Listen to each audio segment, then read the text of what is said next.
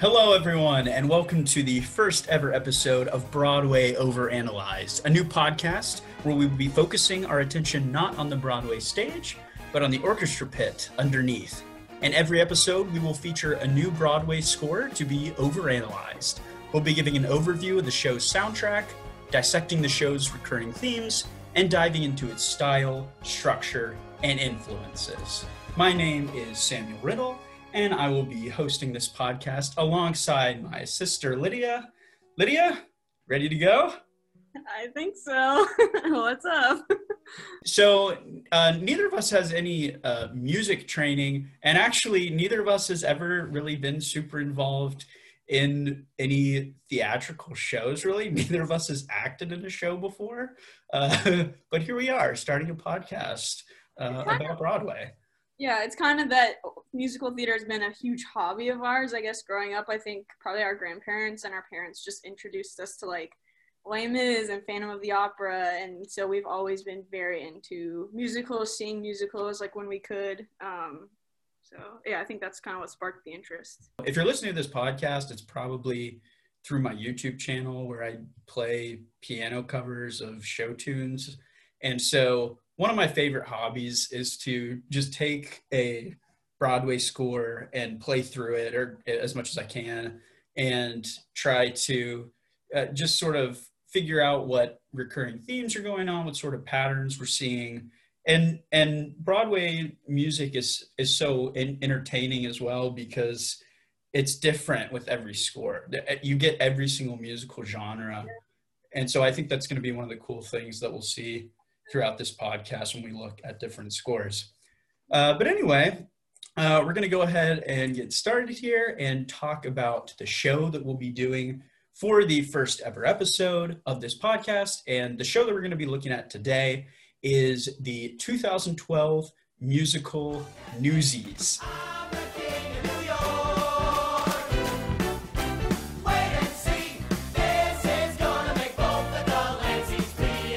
You know, Lyd, you talked about how we were always sort of growing up listening to Broadway music, but I feel like Newsies was sort of one of the first shows that we really got into. Yeah. I think it was the first show that kind of got us into Broadway culture, knowing what's on Broadway and like the Tony Awards. And I remember seeing like the Newsies performance on the Tony Awards. So yeah. All the choreography is I remember we took a trip to New York City with some friends of ours in like 2012 or 2013, and we saw all the posters. And I remember listening to the soundtrack on our drive back from New York City, and it was pretty cool. And then for my 14th birthday, I got the piano vocal selections book for Newsies. I really liked it. It was like the first sort of Broadway music I started to play, and it just sort of started it all.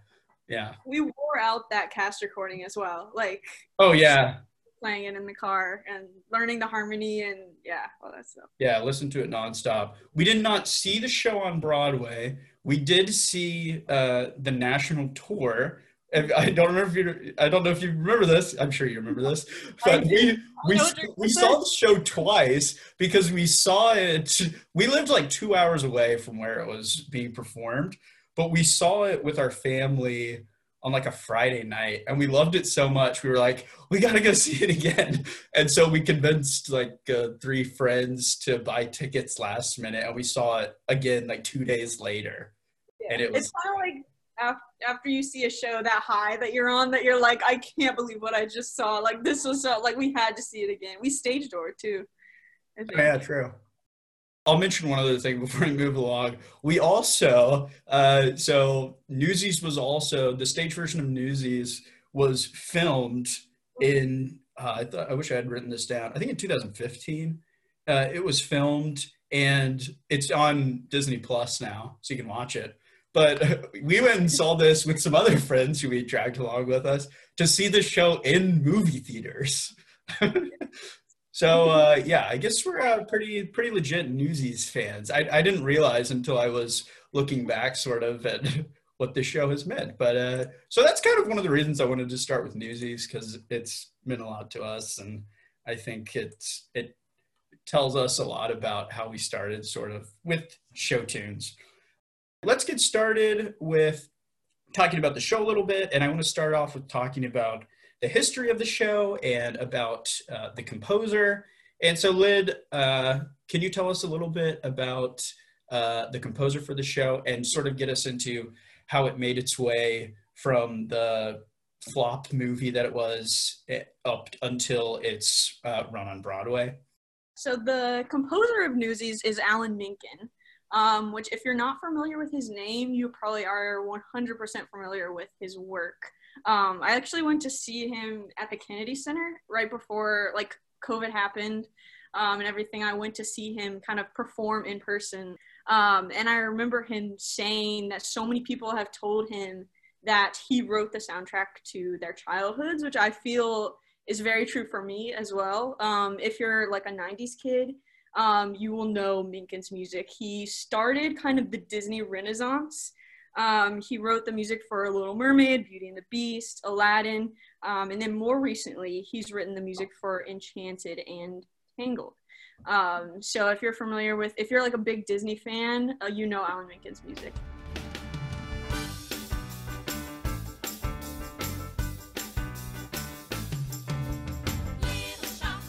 But he got his start off Broadway with Little Shop of Horrors. And he wrote that with Howard Ashman. Howard Ashman was very experienced in the theater. So when he came to Disney, I watched, on Disney Plus, there's also a documentary about Howard Ashman. And the animators talk about how Howard Ashman talked to the animators about how musical theater and animation have a golden age at the same time. So the golden age of musicals, you have Rodgers and Hammerstein kind of coming of age, Oklahoma, King and I, all those great like golden age musicals, kind of goes along at the same pace of like Disney golden age animation. So you have like Pinocchio, Bambi, Walt Disney style animation, and just talks about how musicals complement animation. So there's a classic want that the character has when you're talking about like an I want song.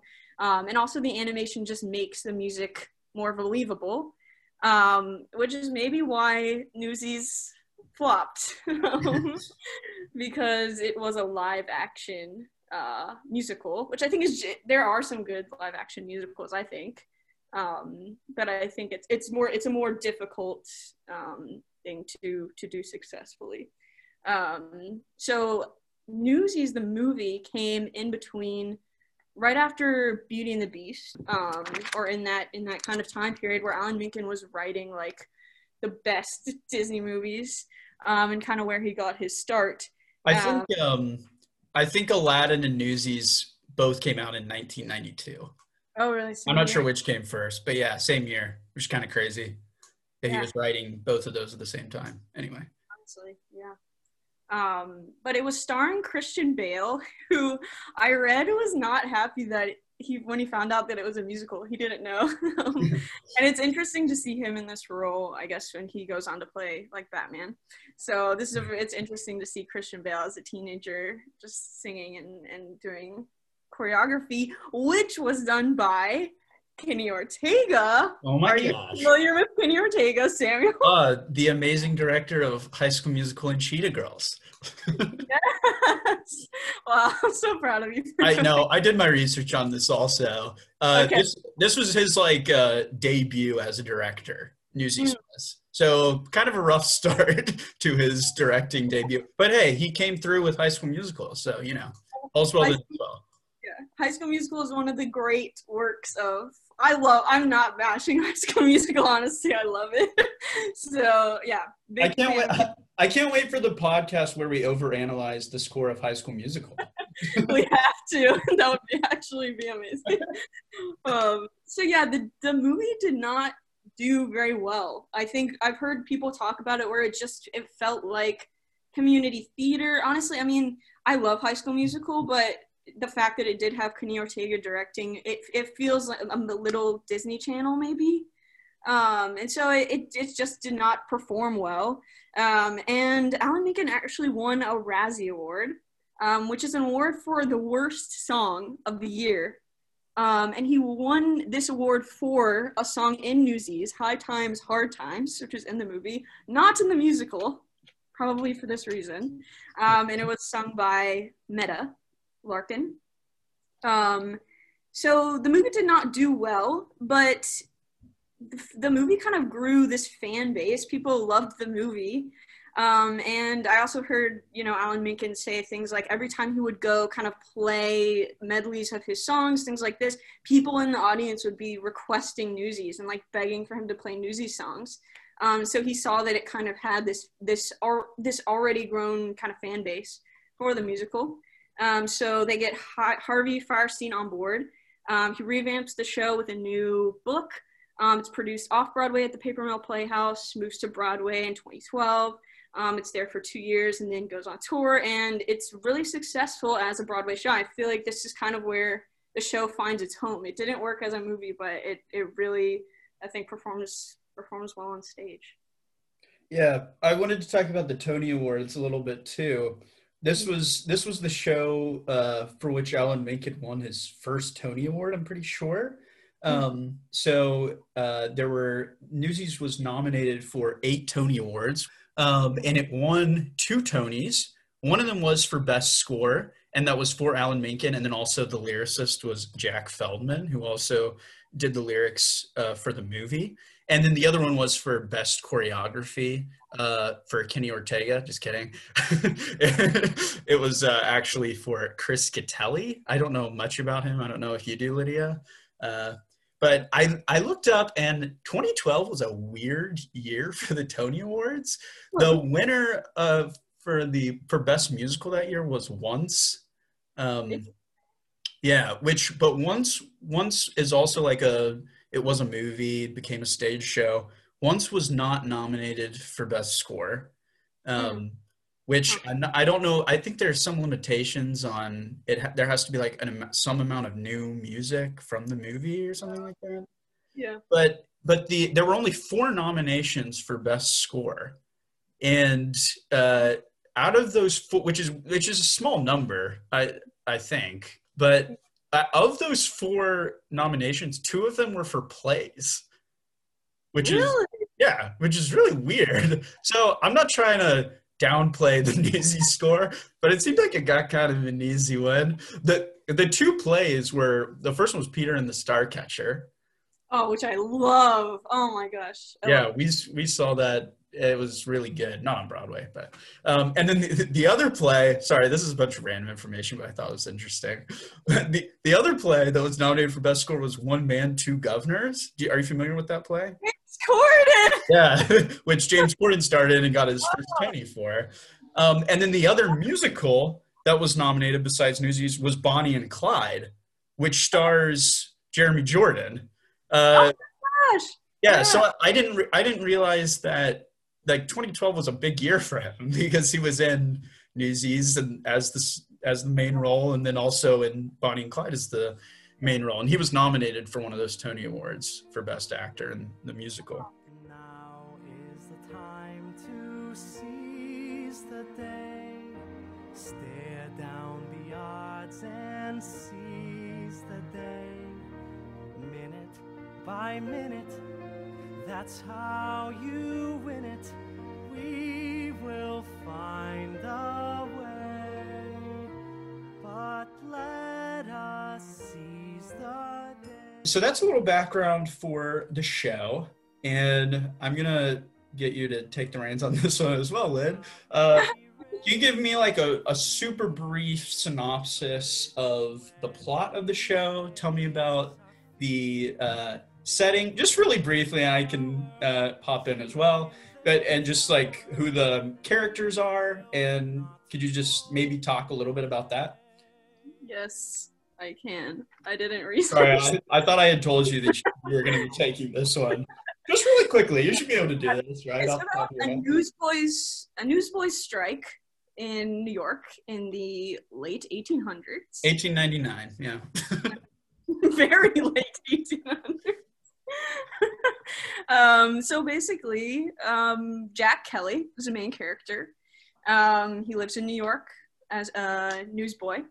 And newsboys sell tapes, not headlines. So I feel like we had to mention that one time. But basically, these boys are selling papers on the streets. And one day, Pulitzer decides to jack up the price of the papes, which causes the newsboys to strike.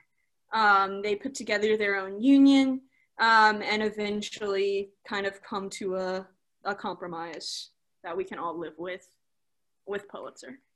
So yes, is that a good? So now I didn't really give any other characters other than Jack Kelly, but Yeah, no, that's fine. That was great. okay. And I'm sure we'll be talking more about the score because at the very end of this podcast, I want to just sort of go through the soundtrack and just look at each song and go through some of the recurring themes and patterns that we see in the score. But before we dive into that, I wanted to take a look at what kind of music this is. So I think that this score is really unique among Mencken's because most of his scores are, as Lydia was talking about, for like Disney princess movies or for like animated movies that don't really fit into any, or don't really have to fit into any specific time period. And Newsies is completely different because it's based on a true story. And I think in a way the score is used really just as much as the set design or the costumes to sort of set the scene for the story that's going to be told. And so what I tried to do is I kind of tried to look up what kind of music was popular from 1890 to the early 1900s to sort of get a good idea of what Mencken may have been listening to for help on this while he was writing the score. So there are several musical styles that were popular during this time period that I do think Mencken thought about when he was writing Newsies. And so the first musical style that I want to talk about is something called ragtime. And this was a style of music that was very popular in the late 19th century. And it was often played just as piano solos. A big ragtime name you may have heard of before is Scott Joplin. And I'm going to play a little piece that is probably his most famous piece. I'm sure you've heard it before. It's kind of the classic ragtime piece. It's called The Entertainer. You probably know the name, but I'm just going to play this real quick for you so you can listen to the style of the ragtime music and see if you can sort of catch a little glimpse of Newsies in there.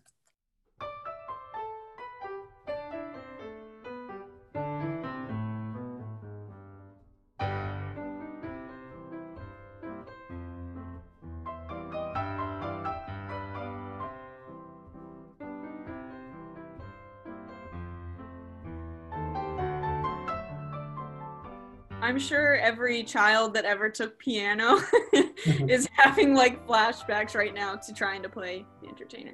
Right, so if I were to play a ragtime piece on the piano, it follows a pretty basic structure. What we have is we have, if I were playing this on the piano, I'd have my left hand and I would be maintaining this beat of 4 quarter notes going on in my left hand. So if I were counting this out, it'd be like a steady march, 1, 2, 3, 4, 1, 2, 3, 4, okay? And then on beats 1 and 3 within that measure, I would play a really low note, probably just a single note or maybe an octave. And then on beats 2 and 4, I would play a higher note. If you've heard of like an oompa rhythm, this is sort of what that is. So it's like low, high, low, high, low, high, oompa, oompa. Okay, so that's sort of what we've got going on in the left hand. And then what makes ragtime special is you've got that going in the bass, and then you've got this melody that's cutting into this steady march that's going on, and it cuts into the rhythm of the steady march, and it gives it this ragged sound. So that's why it's called ragtime. Ah. Yeah. So there you go. You learn something new every day. But so this ragtime style is actually pretty common throughout the Newsies score. And I'm just going to play two quick examples of that in Newsies. And so when I play these, listen for it's a little harder to hear when it's the full orchestra playing and not just the piano, but you're going to hear this steady oompa going on in the bass. And then you'll hear the rhythmic melody going on over top of that. So first I want to play an excerpt from Carrying the Banner. It takes a smile that spreads like butter, the kind that turns a lady's head. It takes an orphan with a stutter, who's also blind and mute and dead. What is the bass line I'm listening for? Okay, yeah. So in these orchestrations, the bass you're listening to is it's either a tuba or a bass trombone. My ears aren't great to be able to hear this stuff, but it's definitely some sort of brass instrument. It sounds like a tuba to me, but when I was looking up the instruments that are used in the Newsies Orchestra, there's no tuba mentioned. So I think it's a bass trombone. Okay. So I'm gonna play an excerpt from That's Rich now, which is kind of like it's like the classic ragtime piece in the show, I think. And so I think it's a little easier to hear. So let me play that. That feels good. I like that. I live in a mansion on Long Island Sound. I pulled up a weed, they found oil in the ground.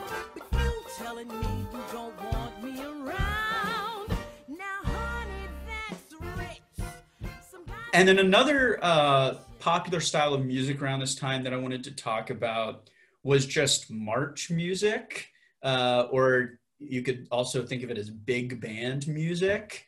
And so this was basically like jazz music that was played by brass instruments. So we've talked a lot about the like ragtime march that's going on, and then but then in big band you've got the march without the syncopated rhythm that's going on over top of that. And you've got a lot of emphasis on these brass instruments, which is really the core of the Newsies score. And so let me just play one example of, have you heard the name John Philip Sousa? Yes, I think so. So he is to this big band sound what Scott Joplin is to ragtime. So he was really big late 1890s. And so I'm just going to play one of his songs, The Thunderer. And you'll just sort of get a sense of this brass march sound that's all over the Newsies score.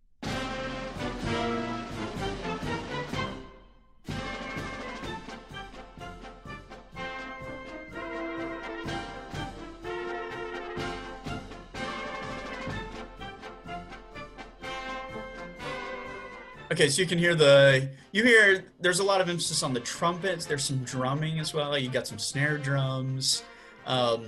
So you have that big band sound. So if I like clash the ragtime and the big band together, then I would get that Newsies sound that Alan Menken is doing in his score.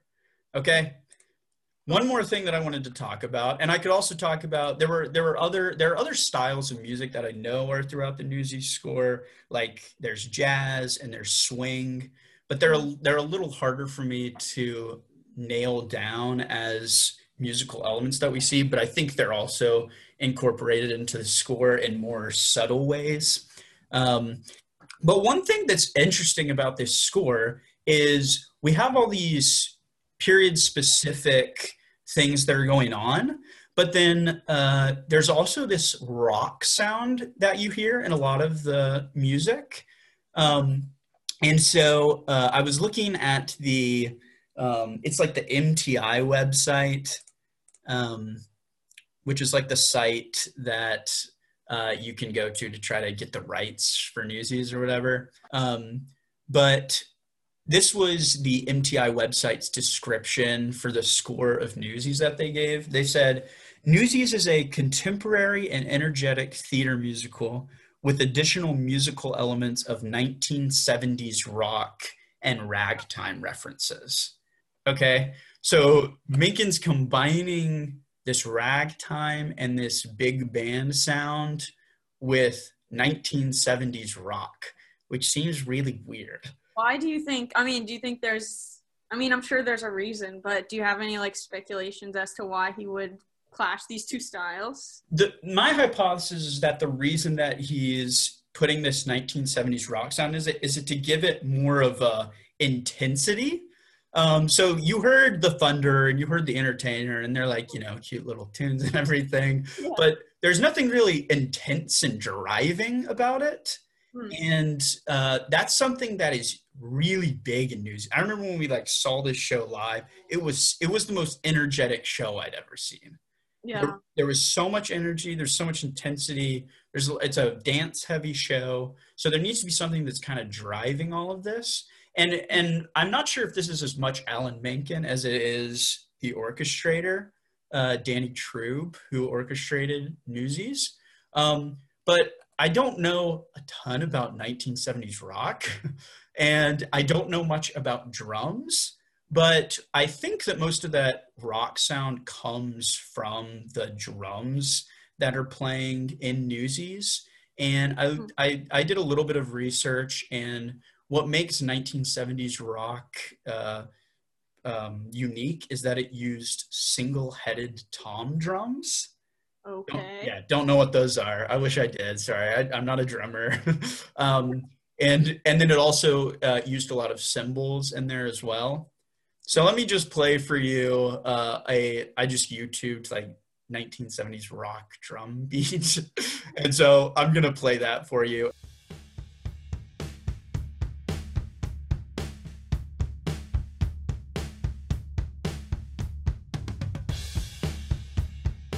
I want to play two examples from Newsies to sort of show you where these drums pop up in the score. So I'm going to play an excerpt from The World Will Know, and then one from Once and For All, which I think are sort of the two rock songs in the show, I think you could call them. And so here's a little excerpt from The World Will Know.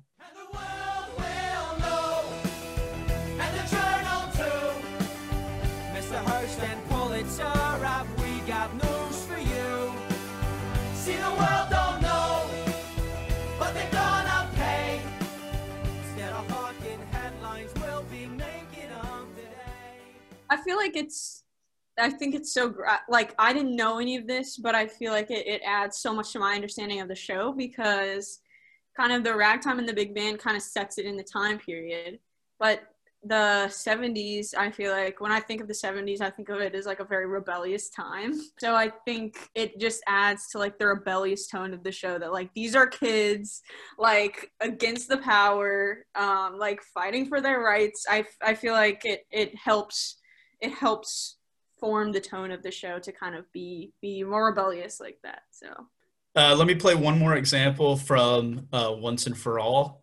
So this is this chorus that you hear in Once and For All. That's really big and dramatic, and this is a great example of the drum sound. Yeah.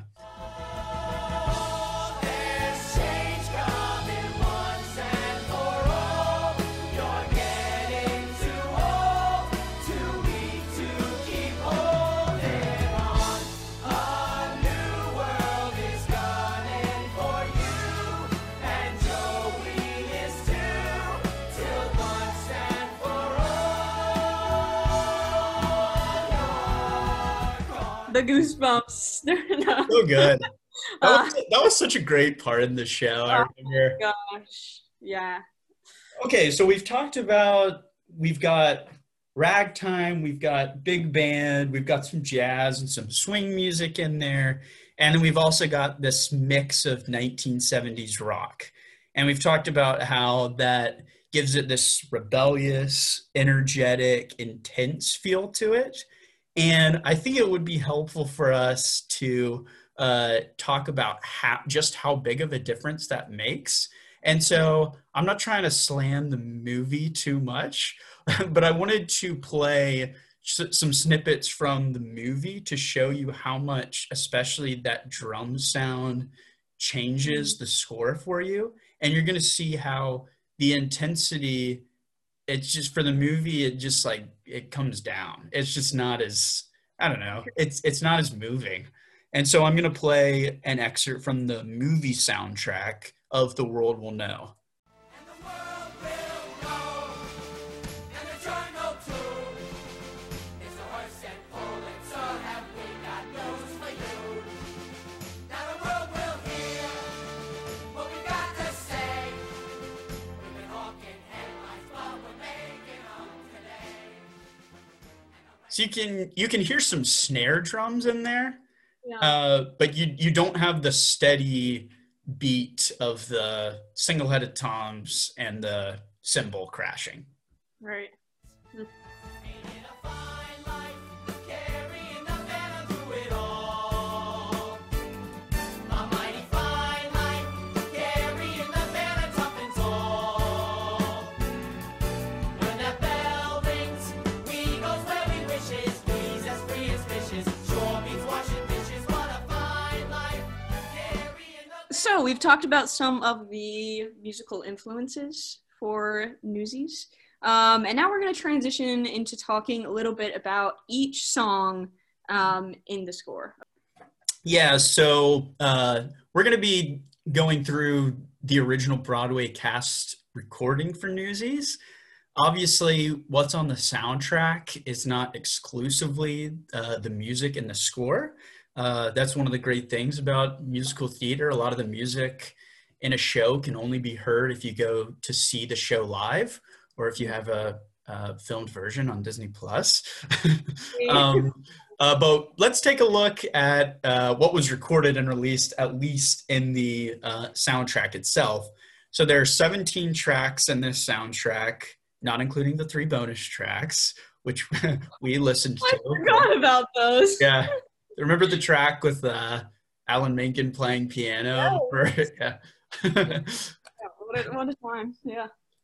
And then within this recording, there's 10 tracks in the first act, and then there's 7 tracks in Act 2.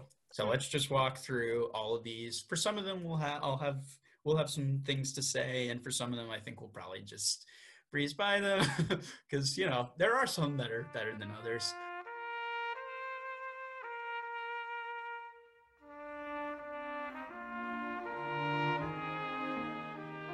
So let's start off with number 1. This is the Overture. It's kind of a deceptive title because if you know musical theater, you know that an overture is really just a big medley of all of the songs, or a sample of the songs within the show. The Newsies Overture is not that. It's really just instrumental prologue into the show, and it's really just an instrumental version of Seize the Day. So it starts off with this solo trumpet, and you hear the melody of Seize the Day, and then it gets joined by the whole orchestra. When you were talking about kind of the 70s influences, I have kind of written on my notes here that there's a lot of electric guitar in this overture, which I thought was interesting.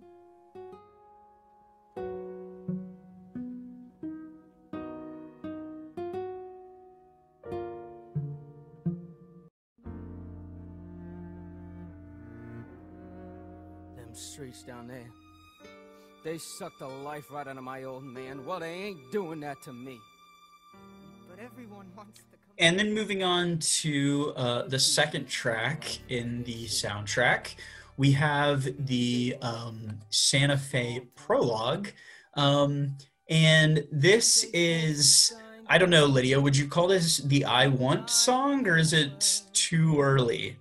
It's interesting because I feel like I would call Santa Fe the I Want song, and I thought this was something that was so interesting when I was kind of going through the track list. Is usually in a musical, you'll start with an opening. There's kind of a formula for how musicals are written, and you start with an opening number. The opening number introduces usually all the characters and the world of the show, the setting, so you kind of know what you're getting into with the opening number, and then usually after that, you'll get an I Want song. So kind of just to use another Alan Menken example, let's say Aladdin, you start with Arabian Nights and you get this setting and the tone of the show, and then you kind of get to one jump ahead. Maybe the reprise is more of Aladdin's I Want songs. You kind of know where that main character's direction is. But in Newsies, it seems like the I Want song kind of comes before the opening number. So did you have any thoughts about why maybe they made that switch? Yeah, I don't really know. I think it's really just maybe to introduce us to the main character maybe before setting the scene, and showing his relationship with Crutchy, who I don't think we've mentioned is this crippled friend of Jack's. I don't know, that might be an offensive term, I don't know. But he's a friend of Jack's, who's sort of like a younger brother to him. I watched an interview with Harvey Fierstein, who wrote the book, who said that kind of putting this song first kind of just sets Jack up as the main character. There's so many different Newsies and so many different characters. It sets Jack up as a main character. And I think it, like you were saying before, kind of just is maybe a theme for Crutchy and Jack's friendship throughout the show as well, that he's caring for this guy as a younger brother. And then also the song that's not on the Broadway cast recording is a song that was added later for the tour, which is a song that Crutchy sings, and Crutchy kind of reprises, however you say that, Santa Fe in that song. So I feel like that kind of lends itself to maybe this is a dream that they both have. I'm okay. Guess I wasn't much help yesterday. Snyder soaked me real good with my crutch. Oh yeah, Jack. This is Crutchy, by the way. And that sort of brings me into what I wanted to talk about regarding the themes of this show. So it's kind of interesting with musical theater. There are songs throughout the show that are sung, but then there's also a lot of underscore, and there's a lot of themes that are repeated throughout the score that you wouldn't get in like a pop music soundtrack. Normally it's sort of like one and done as far as the tunes go, but this is all one cohesive story. And so there are a lot of themes that are going on throughout this, and not every song is a theme, but there's definitely a specific theme in the Santa Fe prologue, and I'll just call it the Santa Fe theme. It's all over the place. And I wanted to play on the piano. I don't have a piano with me here, but I'm just going to play a little recording of myself playing the piano. And I want to play what that theme is for Santa Fe. And normally what I'm calling them themes. I don't know if they have any specific name in musical theater. Maybe you call it a tag, perhaps. But it's just sort of a quick melody that's gonna, when I hear this, I think, oh, that's the sound of Santa Fe. So here's how it is on the piano.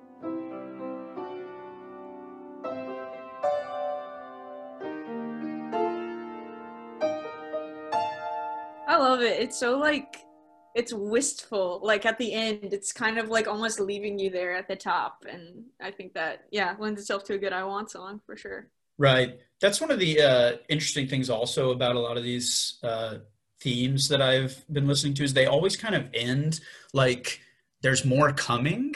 And so they're used as ways to transition either between scenes or between songs. So it's always left without any, it's not on the dominant chord. And so it's always, it's making you're wanting something more to be coming from. But yeah, it's a really pretty theme, really simple. It's basically just two major chords. One is a whole step up from the other one.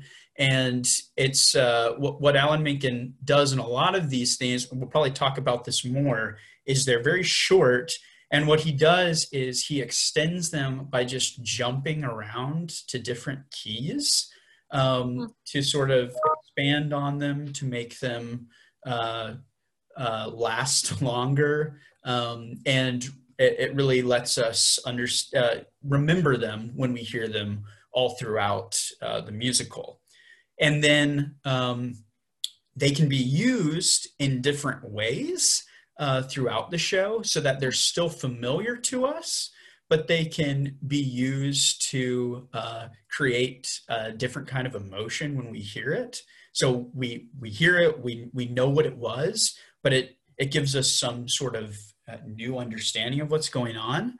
And so let me play just an example of that with the Santa Fe theme. So the first one I wanted to talk about is the playoff that plays after Crutchy and Jack have sung this song. And there's this theme, but it's played much more quickly and much more in a much more excited manner. So let me play that for you if I can.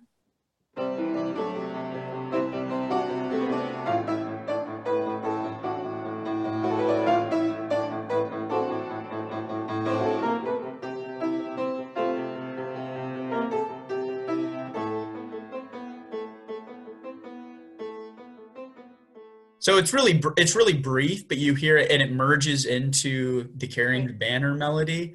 But it's used as the, it all of a sudden it turns from this wistful, dreamlike melody to something that's getting you excited, which is really cool. It's just such a great transition, I guess, into Carrying the Banner.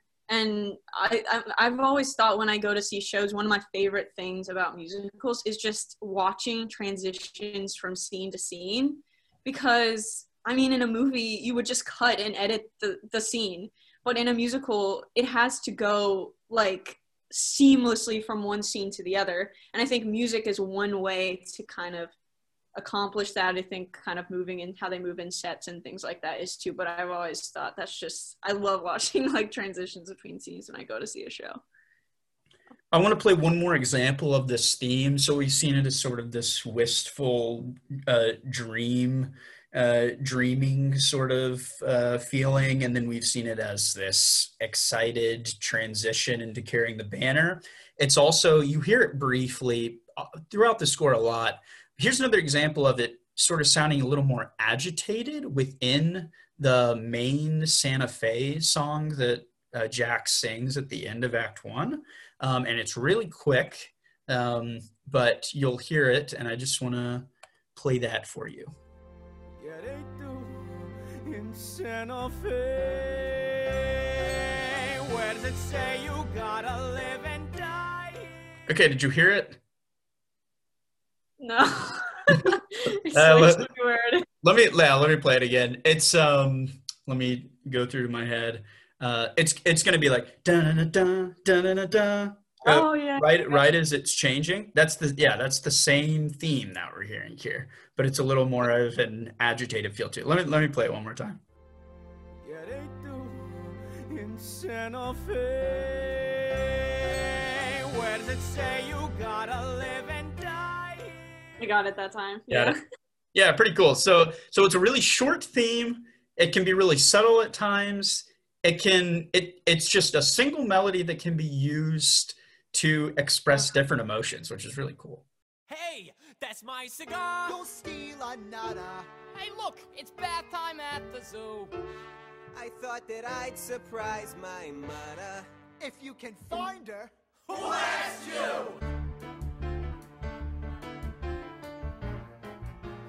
Okay, so let's move on to the third track in the soundtrack. And I realized we spent a long time on Santa Fe Prologue. And honestly, probably going to spend a long time on Carrying the Banner because it's a pretty important song in the score. But I promise this podcast isn't going to be like 24 hours long. Okay, so let's talk about Carrying the Banner. So Lydia, you sort of touched on this, but there's always a song in the show that sets the scene, and this is really the song in the score that does that.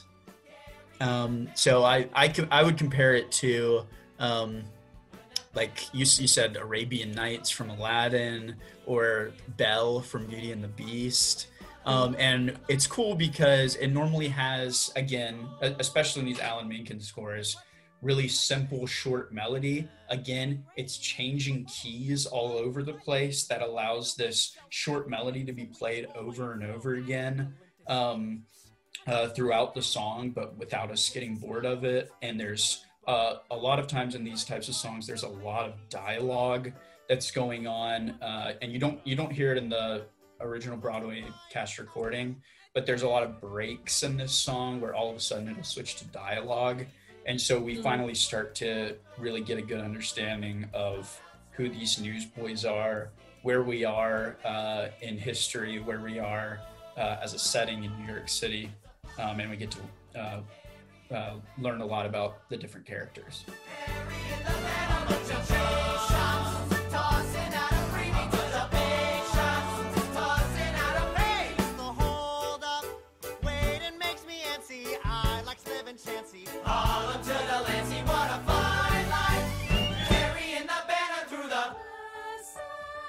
I just think the song is so effective in introducing kind of each character that has, you know, their own personality. Because I feel like just in the first couple of lines of the song, each almost line has like a completely different tone. It's like, I mean, almost each line, you can hear each character that's singing has their own voice that they're speaking in. And they're interrupting each other and coming in over each other. It feels very unorganized in a good way, because I think you kind of do see these newsies as kind of this ragtag bunch of kids that, you know, they're living on their own.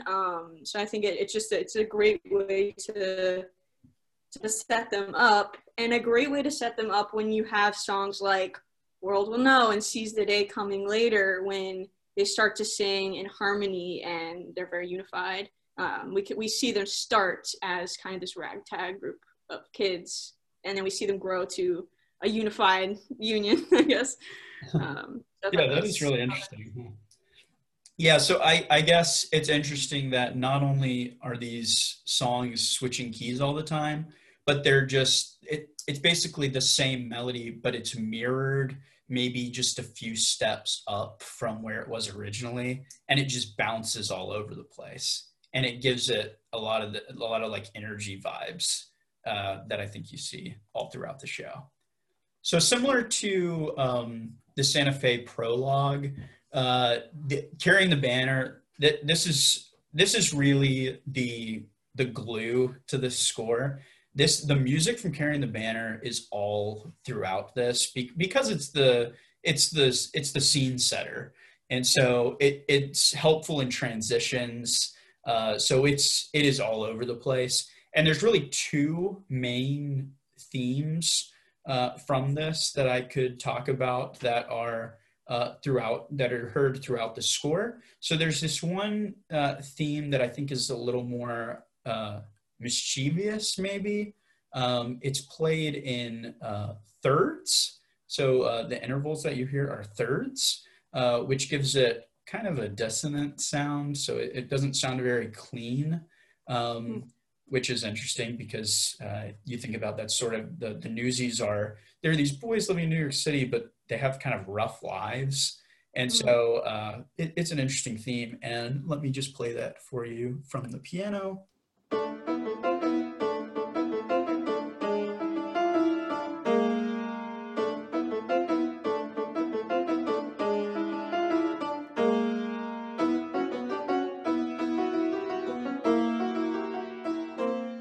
So here, there's something a little mysterious, unnerving about it, but then at the same time, it's kind of like bouncy, and I don't know. It's an interesting combination of two things that you can really relate to these newsboys. And then this theme is used throughout, and I just wanted to point out one other way in which it's sort of like the Santa Fe theme, that it's transformed to set up this different kind of emotion. So I'm going to play real quick. It's played in a minor key when the headline is being written. So you remember that from the show if you've seen it. But go ahead, sorry. favorite lines. So when one of the newsies like, they're killing us with that snoozer. Yeah. Anyway. Right before that that line comes, here's the theme that's being played.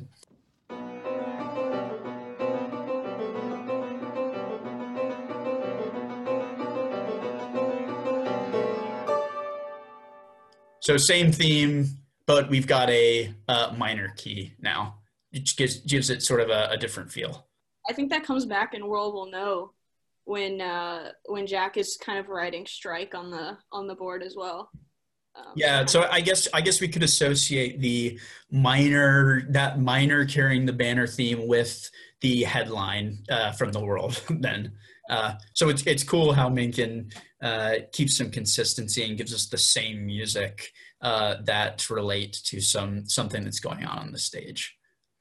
And then the other theme that we see often from this song is a much happier theme. It's in thirds. Did I say thirds for the first theme? I might have. You did. It's fourths. The intervals are fourths. And then this interval is a third, which is a happier sound. Sorry, I made a mistake there. Well, I read that Alan Menken uses thirds, like I think lots of people do, but yeah, I don't know if you've heard Alan Menken talk about. There's some interview that I watched on YouTube about Alan Menken talking about how he writes his scores are very hymn-like. Interesting. So the way that a hymn is written is there are four notes that are being played all the time.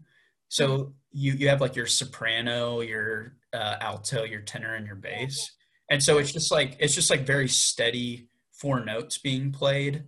And Menken's scores are like this, where a lot of times it's just like steady beat, and then you've got four notes being played all the time. If I were to play like a Jason Robert Brown or Pasek Paul score, there'd be a lot more rhythm to it, and you want to have like four notes present at all times. And so go ahead. It's so interesting because I feel like I've seen so many things that are like, why is Disney music so catchy? Like, why do we remember these songs like from when we were little to now we still remember them? I feel like that's maybe one of the things that Alan Menken's music is just, it's simple and it's really catchy. Right. It's also it's nice for me because his music is a lot easier to play on the piano. I have a really hard time playing. My hardest thing of playing the piano is rhythm, and so playing Pasek Paul and Jason Robert Brown is so hard. But when you come to Alan Menken, it's just like it sounds so simple, but it's so pretty. Yeah. So, okay, we're getting a little off track here. Here's this sort of happier theme in thirds, not fourths, but in thirds. And so here's that second theme. And it's used also as, both of these themes are used as melodies that are sung, but then they're also used as underscore and as playoffs as well.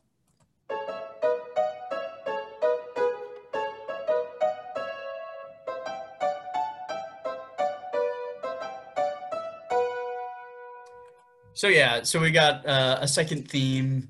It's a little happier. It's still bouncy, and it's easy to change keys in. So sort of serves the same purpose, but it's just a little lighter, I think. That's always one of my favorite ones when they get to that point where they're like, uptown to Grand Central Station. And I feel like it's just such a cool moment. It just changes the tone of the song, and they're all like kind of quiet and bouncy, and I always love that part, yeah. Right. I've mentioned playoffs a couple of times, and you mentioned transitions, so a playoff is just music that's, you sing the song, it's over, the audience claps, and then there's music that plays after that, during which the scene is transformed. And what's cool about Newsies is a lot of these playoffs are sung, there's lyrics accompanying the playoffs, so the Newsies are like actually singing, and so you hear that with Carrying the Banner and with World Will Know and Seize the Day. So it's kind of something that's unique to Newsies. It's kind of cool. And I'll train them to be like an army that's marching to war. Proud of themselves and so grateful to me, they'll be begging to pay even more. When there's dirt on our shoes. Okay, so now we move on to what's maybe the low light of the show. We have these were the next 3 tracks. I feel like were the tracks that we would skip when we were listening to this soundtrack at home when we were just in the car listening to these songs. So the first one is The Bottom Line. This is the song that's sung by Joseph Pulitzer, who is the antagonist of this show. Normally especially in Disney movies where there's a clear bad guy, there's this song that is the song that the bad guy sings to be like, I'm the bad guy and these are my plans to be bad.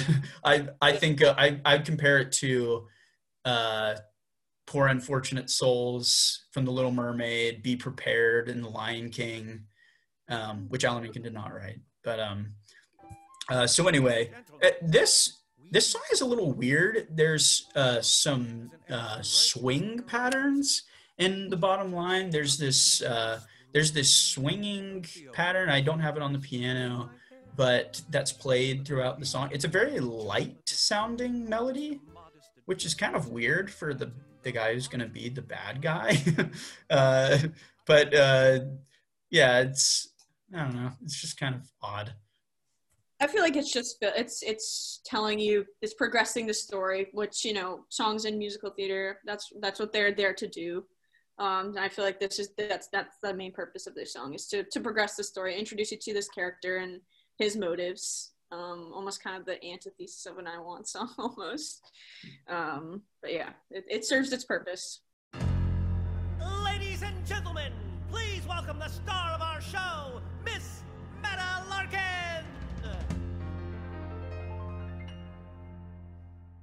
Next we have That's Rich, which is a song sung by Meta Larkin, who still not really sure who she is or what purpose she serves in the show. You got any clues for me, Liz? She helps Jack out. I would say she's I don't know. she adds interest. She's another female voice to add to the 20,000 Newsies on stage. Yeah, go her. Yeah. That feels good. I like that. So yeah, I went over a little bit. This is a classic. It's a vaudeville sounding song. There's a lot of ragtime vibes. It's just sort of a break in the show. Where we just get some solo vocal performance, and it's sung very, very well. But it's odd to me that there's a sort of a break from the plot so early in the show. But maybe this is more like world building, because I mean, as you were saying before, this song is where you get a lot of the ragtime themes. So I think maybe the song is helpful in setting you in that world and still kind of setting up the show before kind of all of the action is kind of rising and then you get to the climax. But yeah. I feel like we're playing like bad cop, good cop here, because like I keep coming up with these like, yeah, I don't know why this song is here, and then you're like, oh well, maybe it's because anyway. I appreciate it. I got no use for moonlight or sappy poetry. After Meta sings That's Rich, we have another song that's sung within this theater that Meta Larkin is the owner of. And we have a combination of 2 songs. One is sung by Jack. It's called I Never Planned on Someone. And it's joined then by some of Meta's entertainers. It's called Don't Come A-Knocking.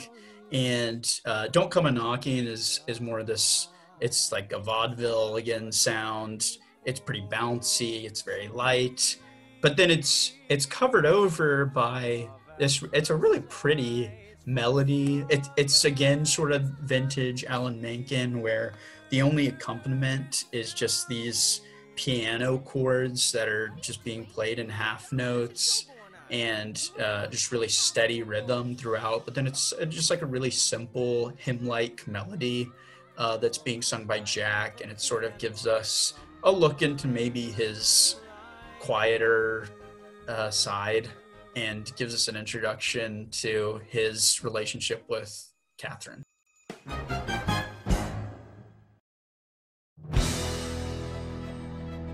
Pulitzer and Hearst, they think we're nothing. Are we nothing? No!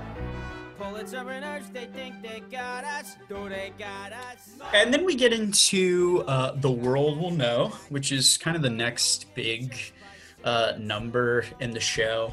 I remember one time talking to you, Lydia, and you were like, my favorite part of the show is from The World Will Know to King of New York or something like that. And that is definitely, that section of the show is definitely the most energetic, but it really all starts here with The World Will Know. It really starts to pick up. Well, what it starts with is there is an awesome vamp underneath the dialogue of this song that just, it kind of, to me, almost has like a typewriter, like incessant beat, and it's just going and going underneath kind of all the dialogue, and there's like that beat that kind of almost carries through all the way to Seize the Day. So you just like inside of yourself, you're just feeling this like rising tension, and it goes until like you hit the strike at the end of Act 1.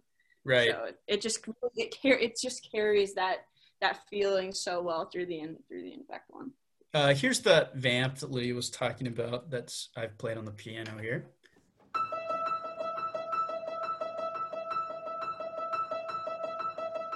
And it just gets played, over and over and over again while The World Will Know is going on. It's just a really nice vamp. It's in the show, it's played with a violin. This is sort of the only part in the show where the string section is like really brought out. And it's pretty powerful when you're in the audience watching the show and you hear this vamp going on. You can just feel the tension in yourself, and yeah, I mean, I remember listening to this song like in the car on the cast recording, and I didn't know all the like synopsis or the plot at that point, but I was like, okay, whatever these guys are singing about, whatever they're a part of, like I want to be a part of it too. It's just it's so well written in that way that you want to jump on board with whatever they're singing about. And the world will know, and the journal too. Mr. Hearst and Pulitzer, have we got news? Okay, so there's a really big theme in Newsies that I want to talk about now, and this is the theme of rhythm. So we talked about how at this point the show just sort of begins to really start building, and we get really excited. Just progressively, it's like something's going on, and that's mirrored by this rhythm that's called, I'm going to talk a little music theory, that's called the tresillo. It's spelled Tresillo. So it's a Spanish word. It's called tresillo, and this is just a rhythm pattern that is super common in popular music and then also in modern musical theater. And so the way that it works is if let's say that I had a 4/4 time signature. So I've got a measure in which I have a quarter note getting one beat, and then I've got 4 beats within the measure. So if I were to count that out, it would be like 1, 2, 3, 4, 1, 2, 3, 4, 1, 2, 3, 4. And I've got emphasis on the first beat of each measure. And so what I could do with a tresillo is I switch up where the emphasis is in these measures. And so the way that I would write this out is I would have 2 dotted quarter notes that get 2.5 beats. And then at the end, I would get a single quarter note. So if I were to count this out, it would be something like long, long, short, long, long, short, long, long, short, okay? Or if I were to count out every single beat within the measure, and let's say that I had 8 beats in the measure, each getting half a beat within the 4, it would be something like 1, 2, 3, 1, 2, 3, 1, 2, 1, 2, 3, 1, 2, 3, 1, 2, 1, 2, 3, 1, 2, 3, 1, 2, okay? So you got this steady rhythm that's going on. And I think, this is just speculation, but I think the way that it's affecting us is that so we have these two sections of 3 beats, right? Mhm. And so I think what's happening is our brain is telling us, oh, okay, I've heard 2 sections of 3 beats. I must be expecting another section of 3 beats, right? But then it messes you up by only giving you 2 beats and then repeating it all over again. So it gives you this feeling of you're being like lurched forward within the score. So it's like your heart kind of skips a beat without realizing it.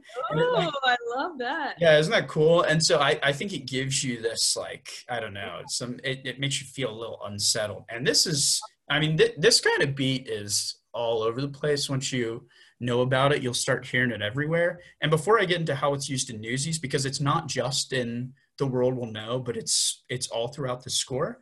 Well, actually, let's first look at that vamp that we were talking about, and you can hear the 1 2 3 1 2 3 1 2 throughout it. So let me just play that for you again. So it's really quick, but you can count it out and definitely hear that 1 2 3 1 2 3 1 2. I want to just point out some examples of how this is used elsewhere in musical theater. So I want to play really quickly "Revenge Party" from Mean Girls. This is one of the prime examples that I found, and you can hear it just in the beginning of this song.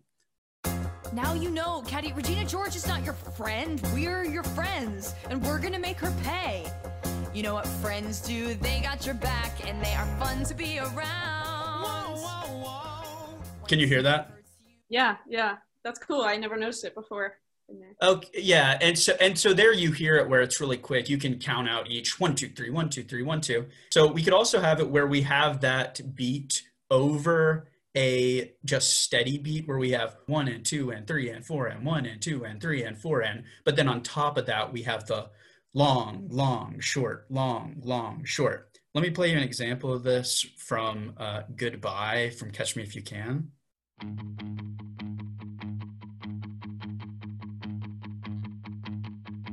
It's my happy ending. Now it's time to say goodnight. We can stop pretending. Tell the spotlight man, turn off my light. The show. So did you hear at first you had the just 1 and 2 and 3 and 4 and then it was joined by these piano chords that had the long, long, short pattern on it? Cool. That's really cool.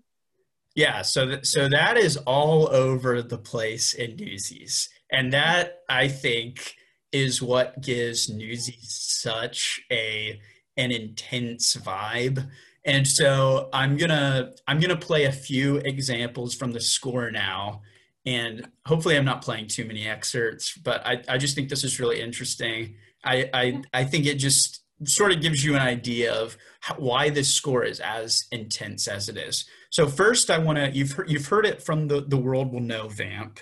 Now I want to play Once and For All, where similar to Goodbye, we've got the steady march in the bottom, and then we're going to hear this long, long, and then the short beat is actually not going to be there, but we're going to hear long, long, long, long, okay?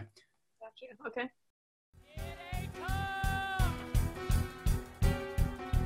This is the story we needed to write, has been kept out of sight, but no more. In a few hours by dawn's early light, we'll be ready to find us. And then let me just play for you also Seize the Day. So this is going to be the same thing where we hear the long, long, short pattern.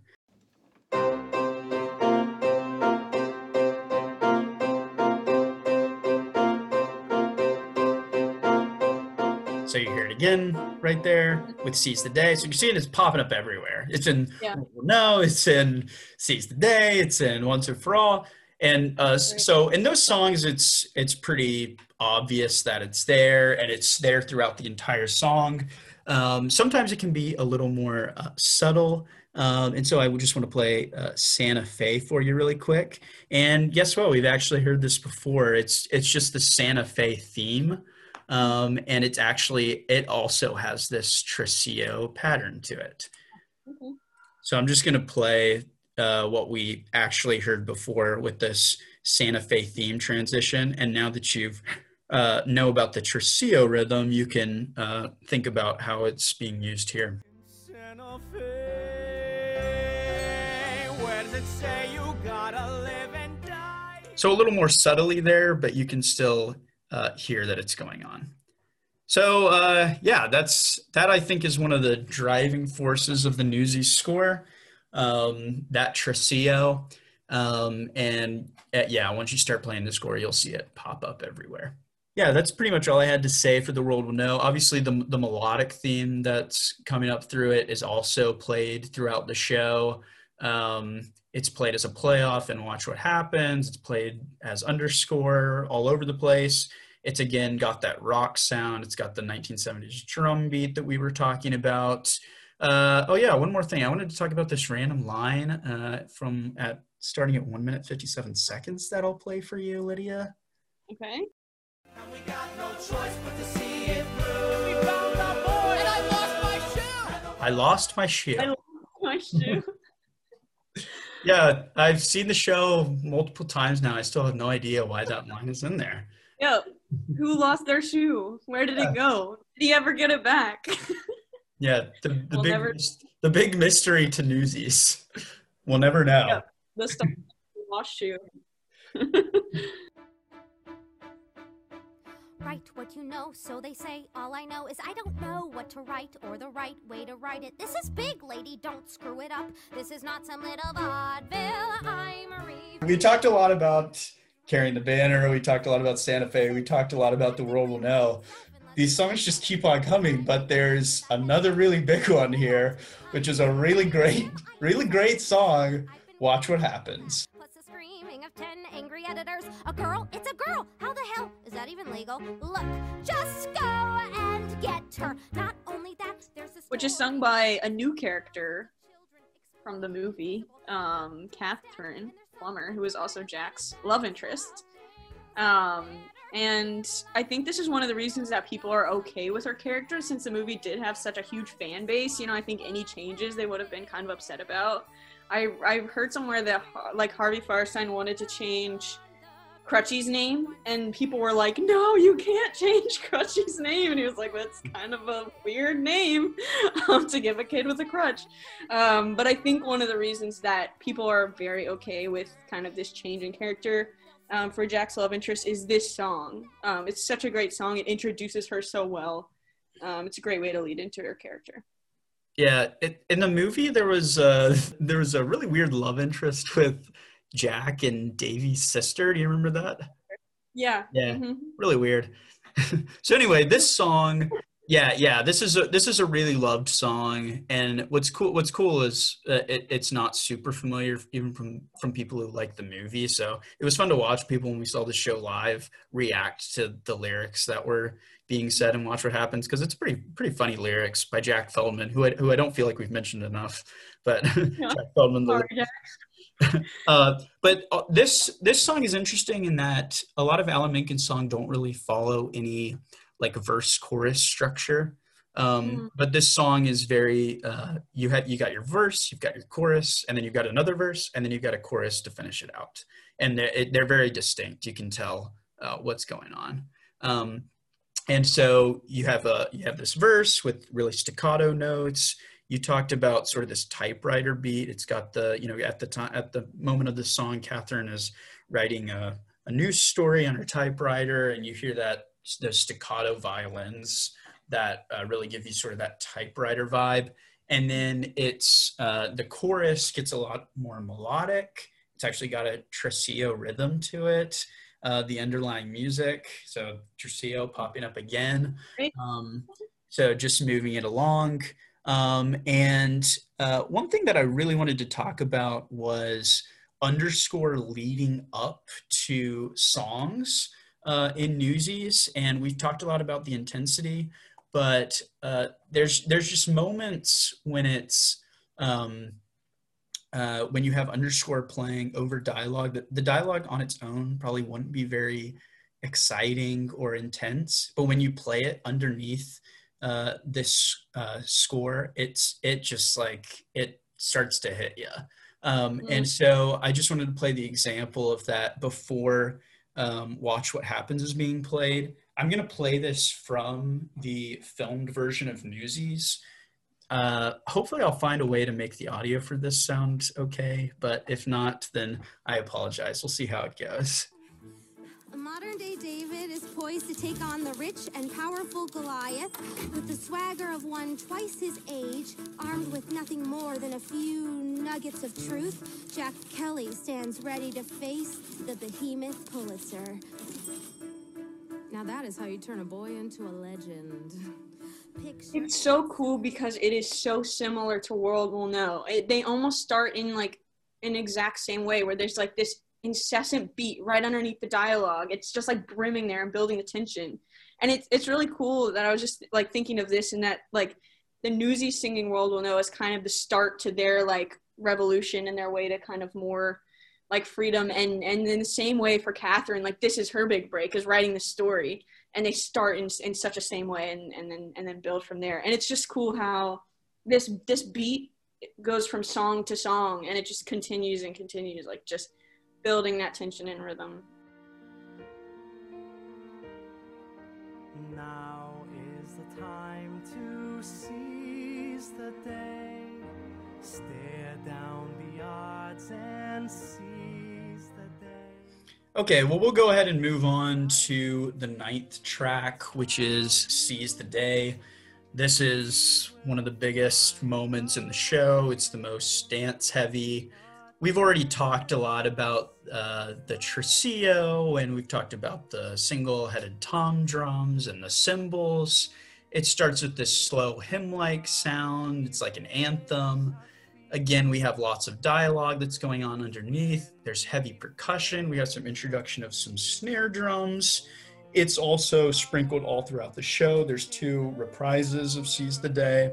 And then the theme is just all over the place. The show ends in the bows with Seize the Day going on. It opens in the overture with a melody of Seize the Day. So we've already talked a lot about it. I don't really have anything else to add unless you wanted to say something, Liv. Yeah, I think this is just the climax of kind of going from Carrying the Banner, where they're all, even in choreography, like in Carrying the Banner, when you watch it, you know, on stage, everyone's kind of doing their own thing. There's no unified choreography. When you get to Seize the Day, it's so unified. They're all doing the same thing. They're all working together. And I think that's reflected in the music as well. There's such great harmonies in Seize the Day. And it is cool that it kind of starts out, you know, like they're building each other up, and it's very soft, and it grows to a, you know, fight song at the end, and a dance song. It has a dance break, a really cool dance break. So yeah, great song.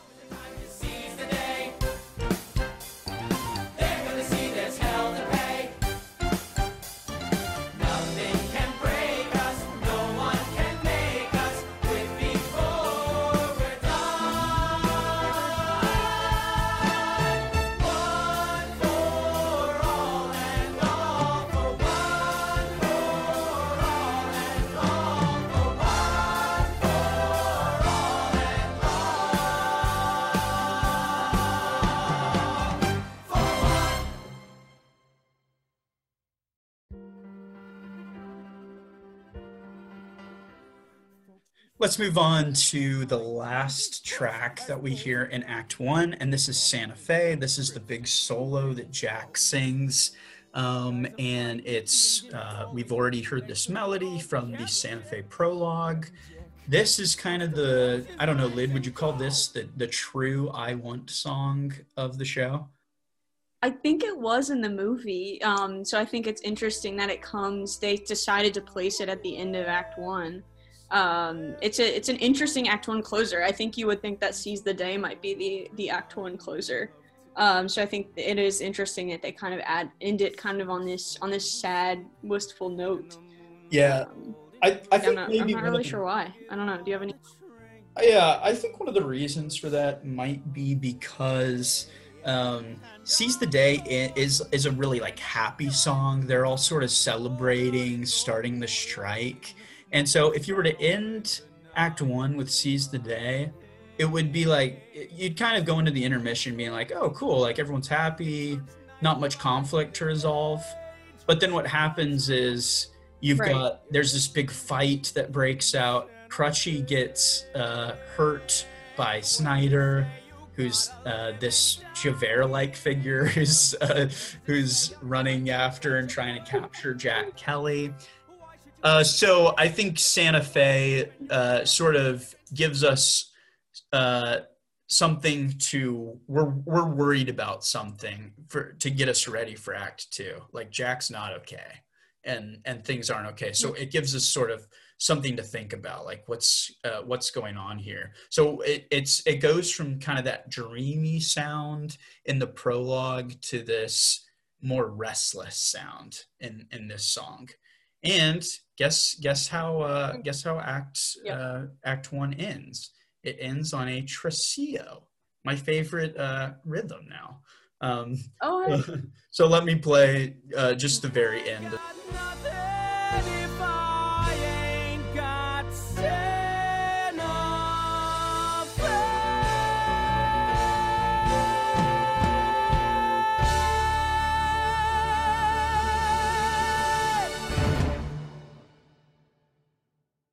All right, so that kind of does it for us for Act 1.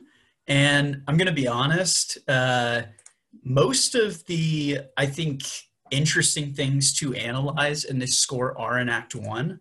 That's a lot of the themes that we see in Act 1 are the ones that get repeated all throughout the score. So like we talked about, Santa Fe carrying the banner, World Will Know, Seize the Day. Those are all themes that carry on throughout the entire show. And then in Act 2, you get a lot of these songs that are kind of just one and done songs. So, I mean, they're good songs, but there's not a ton to analyze. So we'll start off with King of New York, which is the 11th track on the original Broadway cast recording. You don't need money when you're famous. They give you whatever you want, gratis. Such as a pair of new shoes with matching laces, Permanent box at the Sheep's Head races, Pastrami on rye with a sour pickle, a personal puss on a wooden nickel. Look at me, I'm the King of New York. And this is just kind of your classic Act 2 opening number. A lot of times in musicals, you'll open up with a big dance number that doesn't really do a ton for the plot, but it's just sort of to get you back into the feel of the show and sort of to get you ready for what's about to go down in the rest of Act 2. Almost like a second opening number almost to kind of get you back into the world of the show. But I always thought this song was kind of interesting because Jack Kelly has just gone missing. Crutchy is in the refuge. They just kind of lost this strike, and then they sing kind of this really happy tap song about it. So I understand the reason for it being in this show, but I always thought it was kind of weird that they're celebrating being in the paper and two of their friends are missing. But right. Yeah. Musically, it's a pretty simple song. One thing that's interesting about it is the accompaniment is mostly just the melody, which we haven't seen much of yet. But so there's nothing really special about the accompaniment. It's basically just the melody that they're singing. And like I said, this tune shows up nowhere else in the score as underscore. It doesn't show up in another song except for in the finale, which is really weird to me because if you'll remember from listening to the soundtrack, this is the song that they end the show on. It ends with the of New York. And so it's just kind of weird that it's like it appears once and then it appears as the last word that gets said. So I don't know. It seems a little odd. Yeah, maybe it's like an ode to New York if you're watching it, on yeah, Broadway. that's true. Get those kids to see we're circling victory and watch what happens. So after that, like Lydia said, at this point in the story, Jack's sort of all depressed and everything. And so that brings us to the reprise of Watch What Happens. And this is a pretty cool song where it's exactly the same as the Watch What Happens solo that Catherine sang, except that it's a quartet with Jack and Davy and Catherine and Les all singing together. And you'll remember that I talked about how Watch What Happens is the only song in this score that has a verse-chorus structure, and this reprise is exactly the same. There's except that, and this time we just have a single verse and a single chorus that go on here. So we've got the staccato verse and then the melodic rhythm. One thing that I was thinking about that I forgot to mention when we were going over the Watch What Happens solo, and it happens again in this reprise, the ending to this song is really cool because at the very end, we have this rhythmic melody that Catherine begins to sing. But what happens is at the end, it starts getting underlaid, not by the really melodic accompaniment, but it starts to get underlaid with that typewriter constant beat. And so it's kind of cool to see those two things come together. So I'm going to play that real quick from the solo version, the original version of this song. So you can see that. And also note that this song is also going to end on that tresillo rhythm that I've been talking about. It's kind of crazy how it's like every single song is ending with this, but I just want to play that really quickly because I forgot to mention it, and I think it's pretty interesting. So give me a second to find that.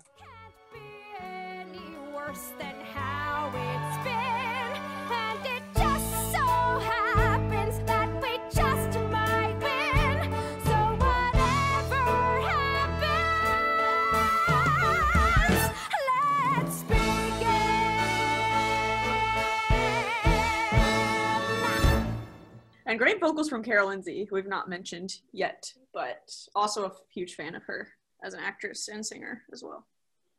Just one more thing, I guess, on the Watch What Happens reprise, and you might not have an answer for this, but why do you think they bring back her song melody in this point in the musical? Does it have like maybe an underlying theme? And again, there might not be a reason. But... Yeah, I mean, musically, I don't know. I mean, the only thing I could say is in both cases, it's a song where something big is about to happen and the people who are singing are sort of anticipating that and trying to decide what to do with that. I don't know. What do you think? Yeah, I hadn't really thought about it, but I think that's maybe good. Yeah, maybe like a catalyst for some action coming next. And I think just talking about like the fact that there's not a lot to talk about in Act 2, I think this is kind of normal for musicals. You get like the really cool, interesting numbers in the first act introduced, and then Act 2 is more for wrapping up the main story plots. You know, things have to come to resolution. So in Act 2s, you get a lot of reprises and, you know, shorter songs that we're trying to wrap up the plot. So that could be, I guess, another reason as well. Too bad you've no job, Jack, but you did resign. Too bad you've no family, but you can't have mine. And speaking of reprises, the next song in the soundtrack is the reprise to Pulitzer's The Bottom Line. So this is just a really quick reprise. It's basically the exact same melody as The Bottom Line. It's a little darker. Anything to say about this one, Lynn? I don't love Bottom Line in Act 1, and I don't love it in Act 2. But again, it's serving its purpose. So, yeah. It's tough to get worse than the original Bottom Line, but somehow they managed it. No, I'm just kidding. It's not that bad. All right, well, we'll move along then with another song that, once again, similar to King of New York, is a pretty fun song on its own, and it's like really catchy. The song is Brooklyn's Here.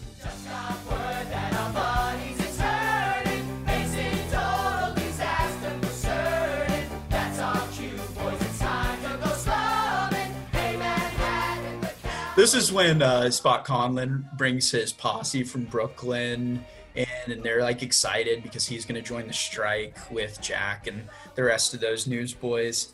And so, but what's weird about it is that, again, like King of New York, this tune is nowhere else in the score. But on its own, it's a fun little tune. It's really heavy on we talked about the big band style of music with that march rhythm. So this is basically just a big march. It's kind of, I think maybe because it's not really anywhere else in the score, it seems kind of like a forgettable song. I kind of always forget that this song is in the score. I don't know if that's how you feel about it, Liv. Yeah, but then every time I hear it, I'm like, I love it. It's so great, but it is kind of, I think it fits in really well with the other themes of the show and the tone of the show.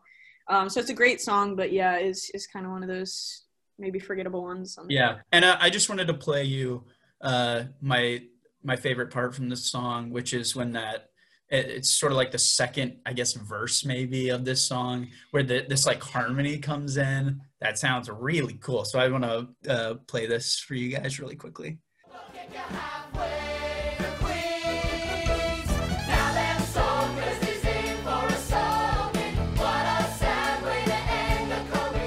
They get so high. One of the things that amazes me about, I think those are female vocals coming in there, but one thing that does amaze me about this score is the male ensemble sings so high in this song. It's like I've tried to sing along to the soundtrack multiple times, and it's like it destroys my voice. It is hard.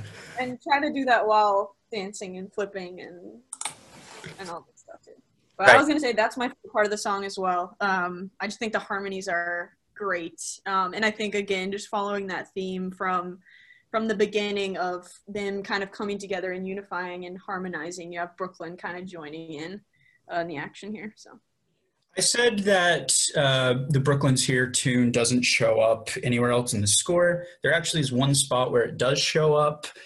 This is sort of the transition scene before Something to Believe In. So it's while Jack and Catherine are going up to wherever they're going up to.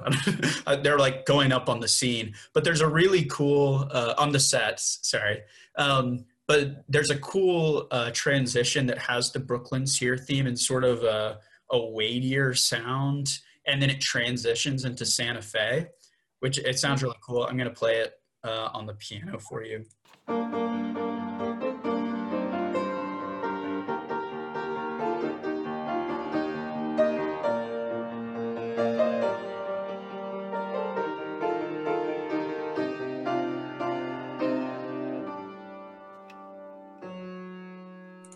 One thing we didn't mention kind of in Act 1 is how most of his underscoring are melodies from other songs that have already been written. There's no kind of new musical information. It's all kind of dragging from other melodies. And I was watching this documentary on kind of how like The Little Mermaid was made, which was Alan Menken's first score.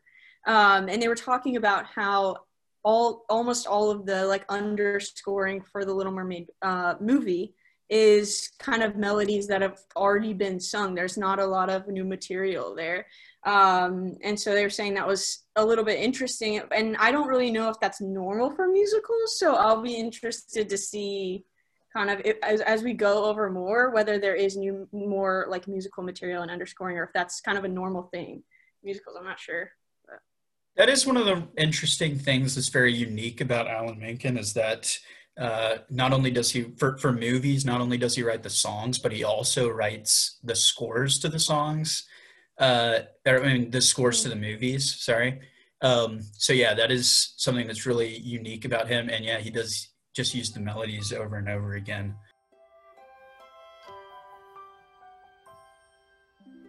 Till the moment I found you, I thought I knew what love was. Now I'm learning what is true, that love will do what it does. All right, well, we'll move on then to the 15th track. We're getting closer to the end here, and this is the love ballad of the show. It's called Something to Believe In.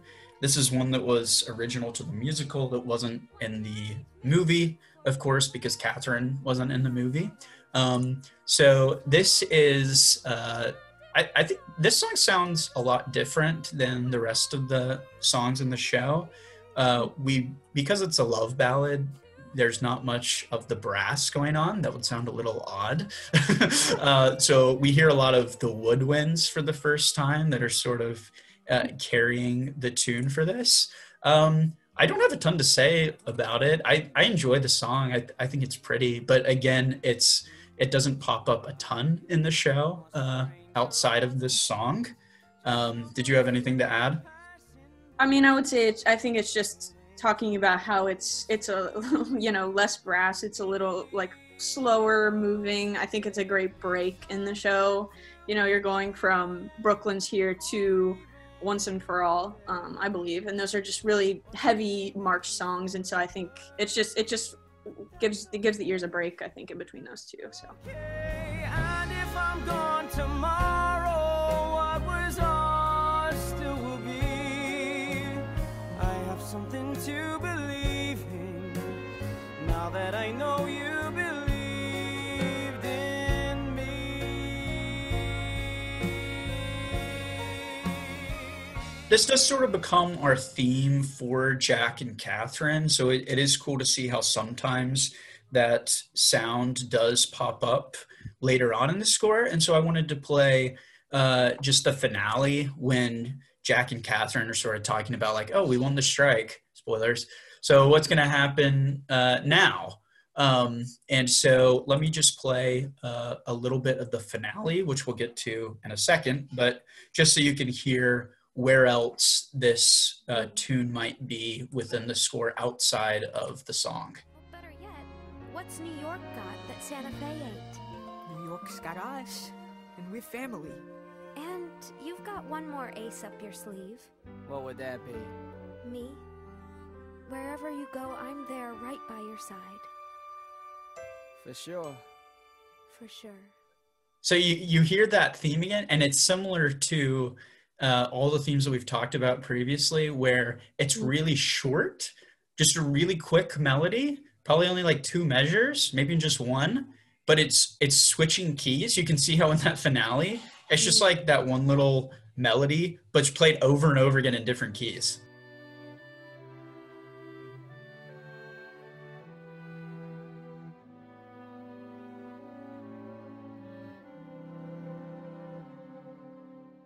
All right, so let's move on to the 16th track, which is Once and For All. And this actually is a track that is all over the score. So we finally made it in Act 2 to a song that's common throughout the whole thing. And this is the song Once and For All. I mentioned that this is another one of the big rock songs next to The World Will Know. This song actually has 2 parts. It's got the anthem hymn-like sound in the beginning, and then that also comes in the end. But the second time it comes through, it's joined by those 1970s drums. We listened to that excerpt a little earlier. And then in between that, we get the really quick moving. We've got the steady march beat of 8th notes going on in the bass, and then we've got that tresillo rhythm going on over top of that. This is the story we needed to write, has been kept out of sight, but no more. In a few hours by dawn's early light, we'll be ready to fight us a war. This melody is, it comes up not only in this song, but it also comes up in a lot of the action sequences within the score. So it comes up, there's a scene towards the beginning of the score where Snyder, the spider, is chasing Jack, and Davy and Les also are with Jack at the time. And so we hear this music from Once and For All, and then also during some of the fighting that goes on after Seize the Day, we hear a lot of the Once and For All tunes as well, which is interesting because it's one of the few times that we hear this melody before we actually hear it in the song. And so it's kind of cool how maybe it's used as primarily as underscore and almost secondarily as a melody that's going to be sung by the Newsies. It was interesting when I was watching back the show on Disney Plus. It seemed to appear when I was taking notes every time Snyder appeared. So that was interesting. It's kind of got this like almost dark undertone that it's kind of serving one of the villains of the show in that underscoring. So. And I feel like it's worth it just to play this again, where we get the transition from that quick movement back to the like rock anthem. I just want to listen to it again, so I'm just gonna play it again.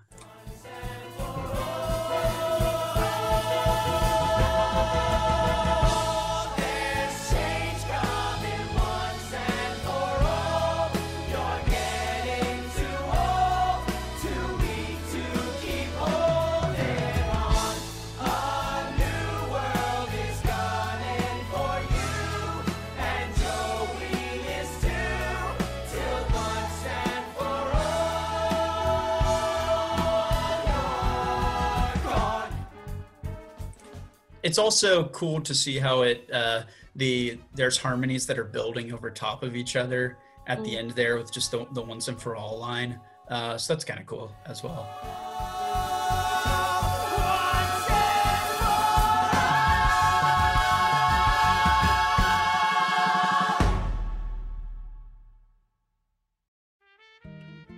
So that brings us to the final track number 17, which is the finale. And this is just sort of the track where everything wraps up. Before we talk about this, I seem to remember watching this show. It seemed like it took a really long time to finish. And when I was going through the score, there is, between Once and For All and the finale, there are a lot of different cues for underscores, and there's like a Seize the Day reprise. So it takes a while for it to finish. I think that maybe that's one of the flaws of the shows is the pacing. It's just a little slow towards the end. It takes a while to finally wrap up. But one of the cool things about that is that we get to hear a lot of the themes come up that we've heard throughout the entire show. So we get to sort of listen to them one last time before everything wraps up.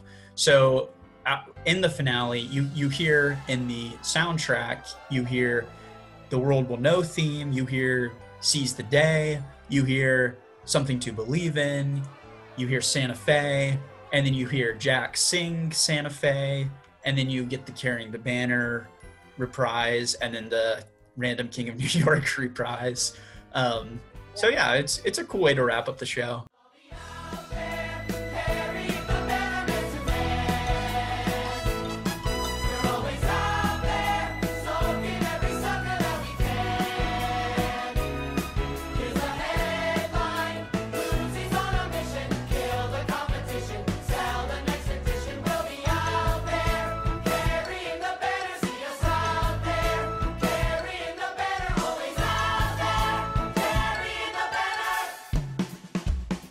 All the triumphant songs kind of come back at the end. But I do think it is interesting to kind of bring back Santa Fe because his dream is no longer Santa Fe at the end, which I think is an interesting theme for Disney. His dream kind of changes. It's not really realized. So I think it is interesting hearing that theme at the end that as Santa Fe, and now his dream has kind of changed. Maybe we've mislabeled the Santa Fe theme, and it should actually be the Dream theme. I like it. Dream theme. It rhymes. Yeah, there you go. The Dream theme. I like it. I said that this musical ends with King of New York, but there's actually a super elaborate bows that goes on in Newsies, which is really cool. You get to see a lot more of the dancing. And so that actually ends with instrumental version of Seize the Day, which then breaks into Santa Fe when Jack comes out for his bow. And then the bows end with the Carrying the Banner theme, which is sort of when the Newsies end Carrying the Banner with the loud go. That's how the musical actually ends entirely, with the bows. And so I think it's cool how it kind of comes full circle at the end. But it's such a great, I love a bow. Like, that's maybe one of my favorite parts of a show. And Newsies has a great bow. You get to see so much dancing, and each actor kind of gets to put their own spin on their own bow. And it's, great way to end the show. Newsies is the best bow, I think. I can't think of another bow on Broadway that's better than Newsies. Can you think of one? It's hard to beat.